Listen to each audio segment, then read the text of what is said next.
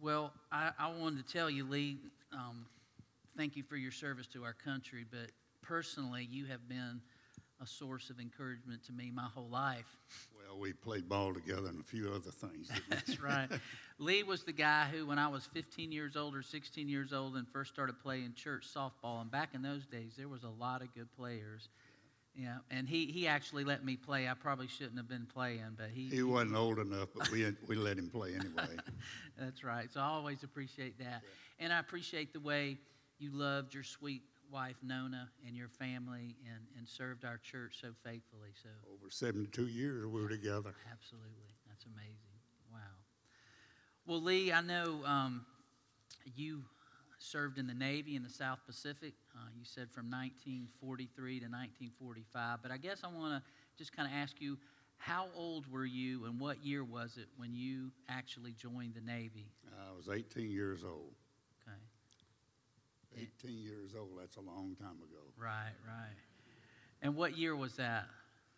1943. Wow. Well, tell us a little bit. I know you grew up in College Park. So, Yep, we grew up in College Park on Main Street, and my parents took me to church. Okay, They didn't take me and leave me like some parents did. right. And I grew up that way, and I became a Christian. I was baptized in 1937 Wow. at the first church in College Park, which is not even there anymore. They moved down on Old National Highway then, and we built a church down there. Right. And then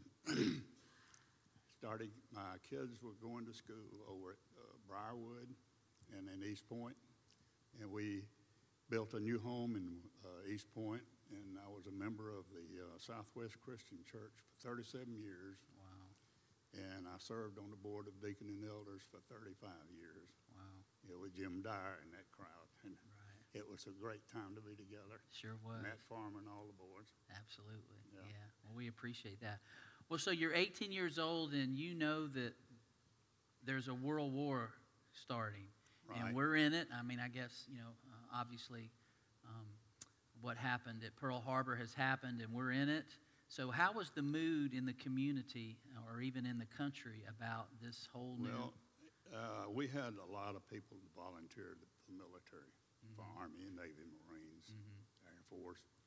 And those days back then were days that we cherished because we knew we were fighting for our freedom. And that was a blessing. Right. And we did that gallantly and wholeheartedly to defend our country, because I told some of the people one day, they were talking to me about things, and I said, do you know if it hadn't have been for World War II with Germany and the Japanese in the Pacific, you might be speaking German or Japanese. Right. And we defended our country proudly. Absolutely. Well, tell us a little bit, you mentioned your baptism in 1937, so you've 12 years old. 12 years old. Now you're 18, and you've matured a little bit, and you're moving forward. But now, how did your faith in Christ at this point prepare you to go into what you're getting ready to go into? Well, I knew I was a Christian, and I knew that our Lord and Savior would take care of me, and He did. And I had a scripture in the Old Testament that I had, and why I came up in the Old Testament, I'll never know. It was God as our refuge and strength, a present help in time of trouble. Wow. And we were in trouble a lot of times. Right. And He's the one that brought us back and Right. saved our country. Absolutely. Well, is there anything from your experience in the South Pacific that you'd like to share with us today? Well, my first engagement was at Eniwetok in the Marshall Islands. And when we got through shelling and bombing that place, I don't know how anybody survived, but they did. And the Marines and all in the Army went ashore, and they did a great job defending and giving their lives for us too. And I don't know if I was in 10 major battles, and it was unbelievable that I got through all of them. We had no injuries, nobody got hurt or shot on our ship, and we picked up a few B-29 flyers up at around Okinawa and brought them back to the base in Saipan, where they were flying out of Saipan. And it was a great experience, and one that I'll never forget, because I know that the Lord took care of me, brought me back home. Sure, absolutely. Well, we're glad he did. You mentioned something to me the other day about y'all had an opportunity to go worship, and you certainly did that. Yeah. We when we was at boot camp in San Diego, we marched to church for 16 weeks. Wow. Every day we went to church, and if you didn't go to church, you were in trouble. And we believed in that and going to church, and I did too, Right. because I'd always been in church, and I'll never forget my experiences in church. Right. And it was wonderful to be there. But when I got out of the boot camp and all, things began to change because I went aboard my ship in October 1943, and we shipped out in 1944 for the South Pacific, and it was a wonderful life. And it was a great life, and I met a lot of good people, a lot of good shipmates, made a lot of good friends. Yeah. We had one guy in boot camp, though, I want to tell you about him. He lived over in East Point, and he had big ears. And bless his heart, I don't know if when he slept or not, but he could tell us what went on during the night. And I couldn't believe some of the stories he came up with. It was amazing how I don't know when he ever slept. It was amazing to me. Wow. I don't understand it at all. Yeah. But he was a great guy, and I only had two guys come on my ship, and one of them was from College Park. His name was James McClure, and he was a radio man. And I was a ship's cook, and I didn't get thrown over the side one time. Feeding 365 people, was a job, but I wasn't the only ship's cook. But we had a lot of good times there, and fixed some recipes for my mother when she had a restaurant in College Park for 2 years, and then she sold that restaurant to Tim Scott's parents, who was members of church at one time. But it was a great experience for me to know that the Lord was looking after me and taking care of me that whole time, Yeah, absolutely. and brought me back home. Absolutely. Well, I talked to you a little bit about this earlier this week in Mark's Gospel. Jesus talks about a couple of questions he asked when he was talking to disciples, and he says, "What good is it for someone to gain the whole world, yet forfeit their soul?" And lose their life. Yeah, or what can anyone give in exchange for their soul? And you think about it, during that time, we had some pretty evil dictators who were literally yeah. trying to take over the world. Hitler and Hirohito and all his crowd, and thank God they're not here anymore. Right. But we still have fights to do for our country and our nation because of the evil that's out there right now. Right. Because it is everywhere today, and you hear the news and read about it, and where people have been killed, assassinated today, like in Mexico when they killed all those Americans down there. And what we going to do about that, I just don't know, but I got a feeling that something's going to happen right. Well, how did your faith sustain you and shape you, along with all those experiences you had in your opportunity to be a part of that in World War II? Well, like I said, I was blessed by Jesus Christ, our Savior. He looked after me, and he brought me back home, like I said earlier. And without him, we are nothing. He is our Lord and Savior. Absolutely. Well, I appreciate you letting us know about that. What would you like people, especially young people, what do you wish they would know about that era? Well, I don't know what they're teaching in some of the schools today, but it's not what they should be teaching. What kind of history they're teaching, I just don't know. It's got to be out of this world. And I just think they should get back to the roots of everything that we had when I was growing up, when you were growing up, and living the Christian life they should. But I just hope that's going to happen. And I believe it will happen with our Lord and Savior Jesus Christ. Absolutely, absolutely. Well, I know our country, and the reason we do this today is this is a worship service, but we recognize that our country was founded on godly principles. That's right. Principles that were supposed to guide us, and hopefully we'll continue to do that. And I think you're right. We've probably gotten away from that a little bit, but it was great to hear. You know, I'm glad you're going to say this in the second service, because I want my girls to hear that you got marched to church and you liked it. No, they didn't take me and dunk me like some parents did. Right. It was something you chose to do. Yeah. And we walked to church. We was only about 3.5 blocks from the church. So in the good weather, we walked. And when it was bad weather, we got to ride in the car. Yeah. And my dad was a big member of the church in East Point, and he sang in the choir. He did a lot of work with a lot of the choirs and going to all-day singings. And Right. and I didn't care for the all-day singing.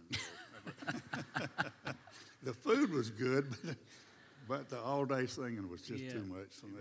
But my son did. He spent 29 years in jumping out of perfectly good airplanes in 82nd Airborne. Wow. Thank you, Mark. He went in doing Vietnam, but he got a good deal. They sent him to Germany because he was an operator. And one of my grandsons, great-grandsons, not great-grandsons, he went to Iraq. So my dad was in World War I, and we have an all-military family. How about that? Yeah. Well, we're grateful for you and all of you veterans here today. And I want to just share a story, if I could, from World War II that I ran across this week. It says during World War II, General Douglas MacArthur, who you're familiar with, he wanted an island airfield to be able to launch the forces, so he invaded an Indonesian island called Biak. Does that sound right? Yeah. And 6 months after they secured, and that was quite a battle from what I understand, they got on okay, but then the Japanese were waiting on them as they came up the hills, and they got, ambushed. Up and down, up and around in Burma and those places. Right. And so this, in 1944, after they secured the island, a chaplain named Leon Maltby arrived on the island to minister to the troops. And they set him up about a 20 by 60, he said, canvas structure to serve as a chapel of sorts so they could do worship together. But he said it had nothing in it except for a floor made out of packed coral and a roof made from a yellow parachute. And so with the help of some carpenters, he built some pews and a platform and an altar and started having services. And he wanted to serve communion, which, was special to us and obviously a lot of us who were Christians. And he had nothing to serve communion. So he found some unused .50 caliber bullets. So he said he used new ones because he didn't want to use any that had been used to kill or destroy anybody.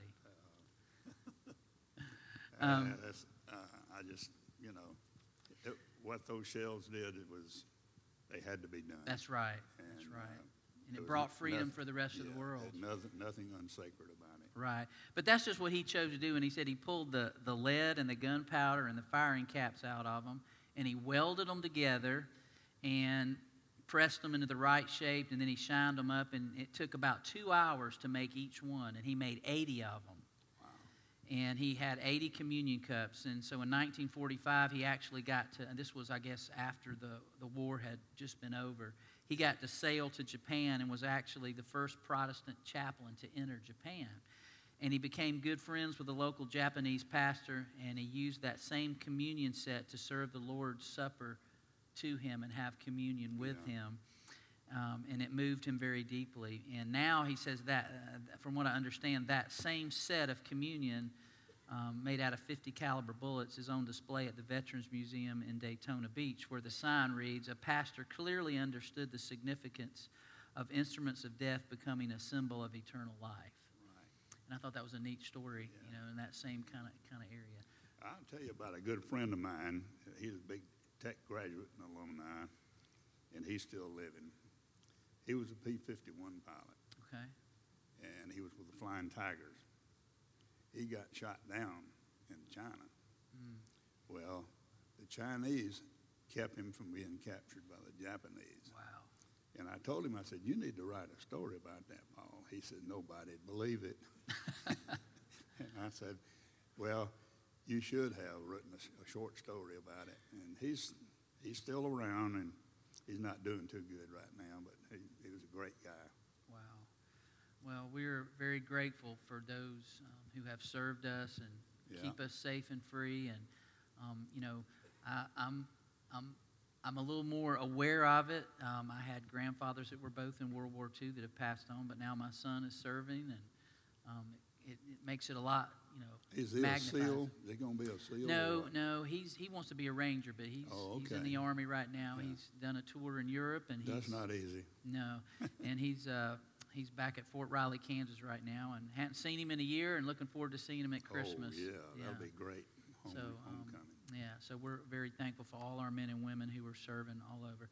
Well, Lee, I want to thank you for doing this today. It really means a lot. Thank you for asking me, and yeah. Hope I didn't bore anybody. No, sir. And your faithfulness to Christ has been evident. I really do appreciate it. I know a lot of people in this church are, and your family. Yeah. You have been a great example to all of us, and being able to share that stuff, because I know it's hard. I know you lost some. I know people you knew from home and all that. Yeah, I did. One of my neighbors, he was killed at Tarawa. But his mother didn't like it because I got home. Right, and that's a hard thing. Yeah, it is. It's hard to accept. How come some did and some didn't? I know that's something y'all all struggle with still. But we're grateful you did, and there was a reason for that. I don't understand all that, but God had a reason for you speaking to us today and being here and raising your kids and grandkids. And they're looking after me today. Yes, sir. They're honoring their dad, and I appreciate that very much. Well, thank you, Lee, very much. Welcome. Appreciate it. Yes, sir. Yes, sir. That's right.